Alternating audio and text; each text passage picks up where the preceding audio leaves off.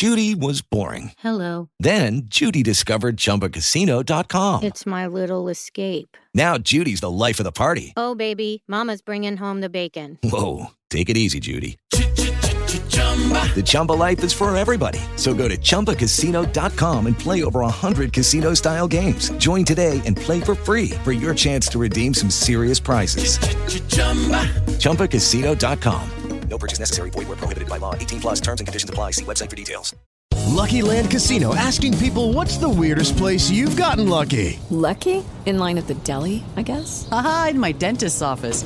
More than once, actually. Do I have to say? Yes, you do. In the car before my kids' PTA meeting. Really? Yes. Excuse me, what's the weirdest place you've gotten lucky? I never win and tell. Well, there you have it. You can get lucky anywhere, playing at LuckyLandSlots.com. Play for free right now. Are you feeling lucky? No purchase necessary. Void where prohibited by law. 18 plus. Terms and conditions apply. See website for details. If You See Her Face by Bithia Mary Croker. I heard a voice across the press of one who called in vain. Barrack Room Ballads. Daniel Gregson, Esquire, BSc, political agent to the Rajah of Unnamore, a child of 7 years of age, and Percy Goring, his junior assistant, were travelling from their own state to attend the Great Delhi Durbar. Mr. Gregson was a civilian of 25 years standing, short of neck, short of stature, and short of temper. His red face, pale prominent eyes, and fierce bushy brows had gained for him the nickname of the Prawn, but he was also known as a marvellously clever financier, ambitious, shrewd, and prompt in action. And by those who were under him, he was less loved than feared. Young Goring was just 26, and much more eager to discuss good shooting or a good dance than the assessment of land, the opium trade, or even acting allowances. The pair journeyed with due ceremony on the native state line, and in the little Rajah's own gilt and royal carriage. He was laid up in the palace with chicken pox, and had wept sorely, because he had been unable to accompany his guide, philosopher, and friend to the grand tamasha, to wear his new velvet coat and all his jewels, and to hear the guns that would thunder in his honour. Child as he was already keenly sensitive respecting his salute. Meanwhile, the agent and his subordinate got on capitally without him, travelling at the leisurely rate of 10 miles an hour, that fine November afternoon, surrounded with tiffin baskets, cigarettes, ice boxes, and other luxurious accompaniments. About 4 o'clock the train came to a sudden standstill. There was no station to account for this, merely a country road, a white gate, and a mud hut. The halt resolved itself into a full stop. Mr. Gregson thrust his red face out of the window, and angrily inquired the reason of the delay. "Beg your pardon, sir," said the Eurasian guard. "There has been a break on the line. Bridge gone, and we can't get forward nohow." Mr. Gregson glanced out on the prospect. The dusty cactus hedge, the white telegraph posts, the expanse of brownish grass, black goats, and jungle. "Any village, any dock bungalow?" demanded the political agent, who might have known better than to ask. "I'm afraid not, Your Honour. If Your Honour will wait here, we will send a messenger to the next station on foot, and tell them to telegraph for another train from the junction. This will arrive at the other side of the break, and take you on about 12 o'clock tomorrow." "And meanwhile we are to sit here!" cried Mr. Gregson indignantly. "A pretty state of affairs!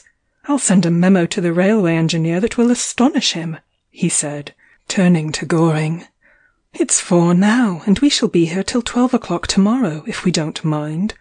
We shall be late for the Durbar, and I shall have to wire, 'unavoidably absent.'"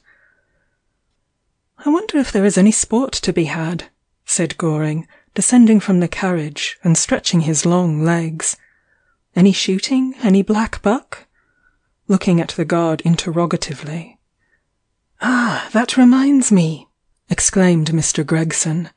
"The Rajah has a hunting box somewhere in these parts. Corey, we can go there for the night." "Yes, your honour," assented a listener with profound respect. "But it is 4 coasts from here, a Kutcha road, and a very poor part of the state." "I vote we stop here," said Goring. "We can shoot a bit, and come back and dine, and sleep in the train. We shall be all right and jolly, twice as comfortable as in some tumble-down old summer house." "I shall go to Corey, at any rate," rejoined his superior officer, who resented opposition. "The place is kept up, and I've never seen it. This will be a capital opportunity to inspect it."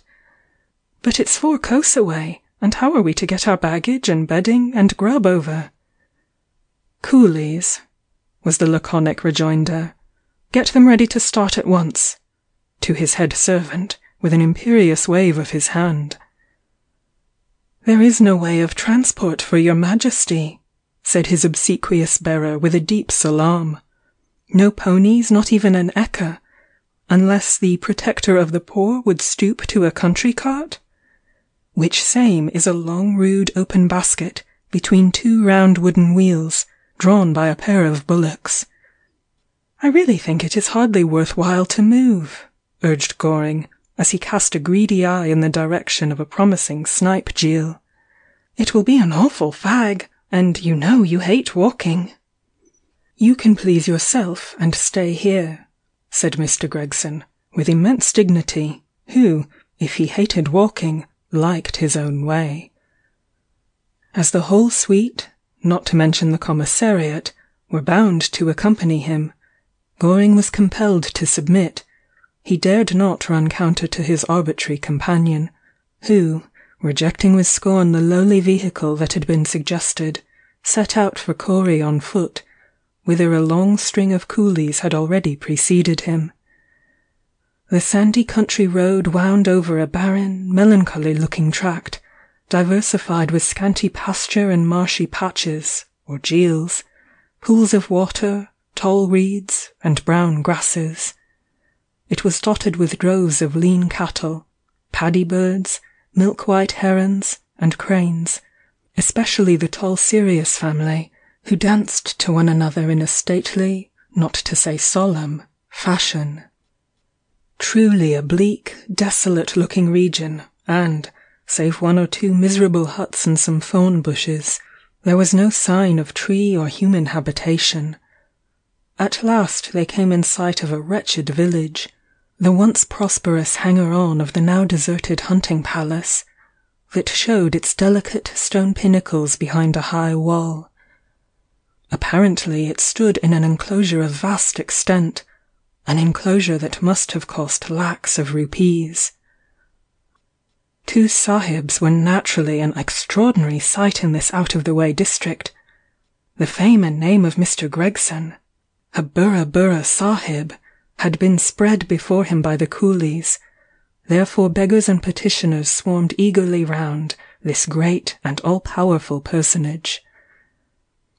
Mr. Gregson liked to feel his own importance at a durbar or an official dinner, but it was quite another matter to have it thrust upon him by a gang of clamouring paupers, the maimed, the halt, the blind, crying out against taxation, imploring alms, and mercy. He was a hard man, with a quick, impatient temper. An aged blind beldam got in his way, and he struck her savagely with his stick. She shrank back with a sharp cry, and Goring, who was ever known as a sahib with a soft heart, spoke to her and gave her a rupee. A real rupee! It was years since she had felt one. "Although she is blind, Sahib, beware of her," said an officious youth with his hair in a top-knot. "She has the evil eye." "Peace, dog!" she screamed. Then to Goring, "I am a lone old woman. My kindred are dead. I have lived too long. I remember the former days, rich days, but bad days. Sahib, if you would be wise, Go not to the palace, Kana. Goring was moving on when the hag hastily clutched him by the sleeve and added in a rasping whisper, "If you see her face, you die." "She is mad," he said to himself as he hastened to join Mr. Gregson, who had arrived at the great iron-studded gates in a state of crimson fury. "You say we have land, true," shouted a haggard, wild-eyed riot. "But what is land without crops? What is a remission of 5% to wretches like us? It is but as a caraway seed in a camel's mouth. The wild beasts take our cattle and destroy our grain, and yet we must work and pay you, and starve. Would that the Rajah was a man grown! Would that you were dead!" Mr. Gregson hurried inside and banged the great gate violently in the face of the importunate crowd. "It is a very poor district, and much too heavily assessed," said Goring to himself. "There is not even a pony in the place. The very bunya is in rags. The deer eat the crops, such as they are, since the deer are preserved, and there is no one now to shoot them. It is abominable." The palace was a pretty, light stone building, 2 stories in height, with a tower at either end, and a double veranda all the way round. In front of it a large space was paved with blocks of white marble, which ran the whole length of the building, and it was surrounded by the most exquisite gardens, kept up in perfect order, doubtless by the taxes wrung from the wretched creatures outside its gates. A garden that was never entered by its proprietor or enjoyed by anyone from year's end to year's end, save the Mali's children and the monkeys. The monkeys ate the fruit, the roses and lilies bloomed unseen, the fountains dripped unheeded. It was a paradise for the doves and squirrels, like a garden in a fairy tale. The Chonkider and head Mali, he was a rich man, received their great guest with every expression of humble delight. Dinner was prepared with much bustle in the hall of audience, whilst Mr. Gregson and his junior explored. There were long shady walks paved with white marble, immense bushes of heliotrope and myrtle, delicate palms, fine mango trees, peach trees, and orange trees. It was truly an oasis in the desert, when one contrasted it with the bare, desolate, barren country that lay outside its walls. "I shall bring the little chap here," said Mr. Gregson, pompously. "We will have a camp here at Christmas." And then he strolled back to the palace, and made an excellent dinner of roast turkey, and asparagus, and champagne. After this repast he got out his dispatch box and his cigarette case, and set about writing an official, whilst Goring took a chair, and adjourned to the marble pavement outside the palace. It was an exquisite night. A low moon was peering over the wall. The air was heavy with the scent of syringa and orange blossoms. There was not a sound, not a voice to be heard, not a soul in sight, save Mr. Gregson, who, illuminated by 2 wax candles, bent eagerly over his pen as he sat in the open hall of audience. Goring, as he smoked, thought of many things, of the half-famished villagers, of the splendid shooting that was going to waste, of the grand bag he could make, and would make, at Christmas. Then he began sleepily to recall some stories, half-told stories, about this very place, tales of hideous atrocities, and crimes that had been done here, in the days of the Tiger Rajah, the present ruler's grandfather. He was gradually dozing off, when he was aroused by the sounds of distant tom-toms playing with extravagant spirit. The drumming came slowly nearer and nearer. It actually seemed to be in the garden, louder and louder, with a whispered murmuring and low applause, and as it were the footsteps of a great multitude. But there was nothing whatever to be seen, and it was as light as day. He moved uneasily in his chair and gazed behind him. No, nothing to be seen but his senior steadily covering sheets of foolscap. He turned his head and was aware of an unexpected sight, as startling as it was uncanny. 2 twinkling little brown feet dancing before him on the marble pavement.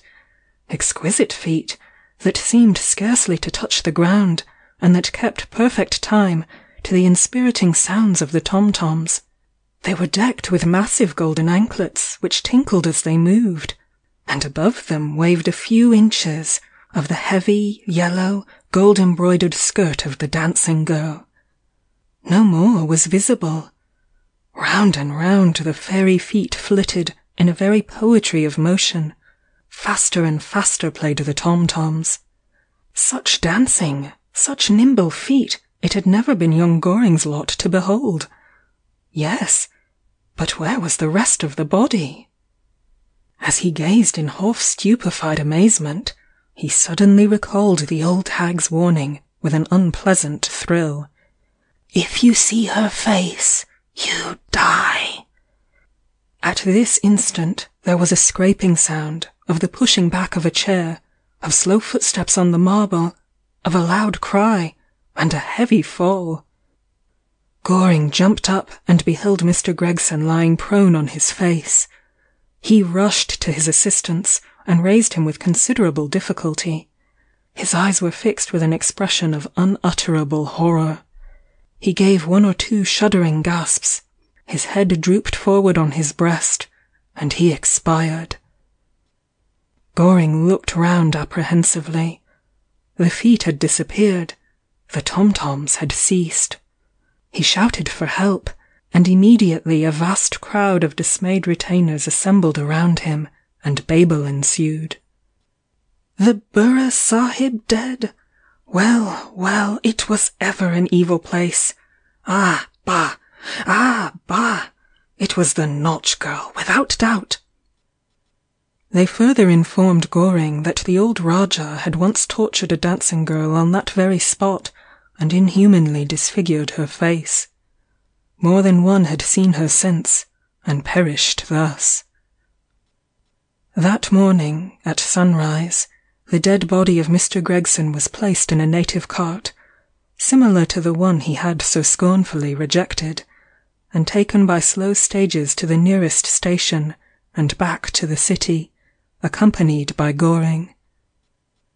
The doctors, European and native, declared with one consent that Mr. Gregson had died in a fit, an apoplectic seizure. Goring, wise man, said nothing.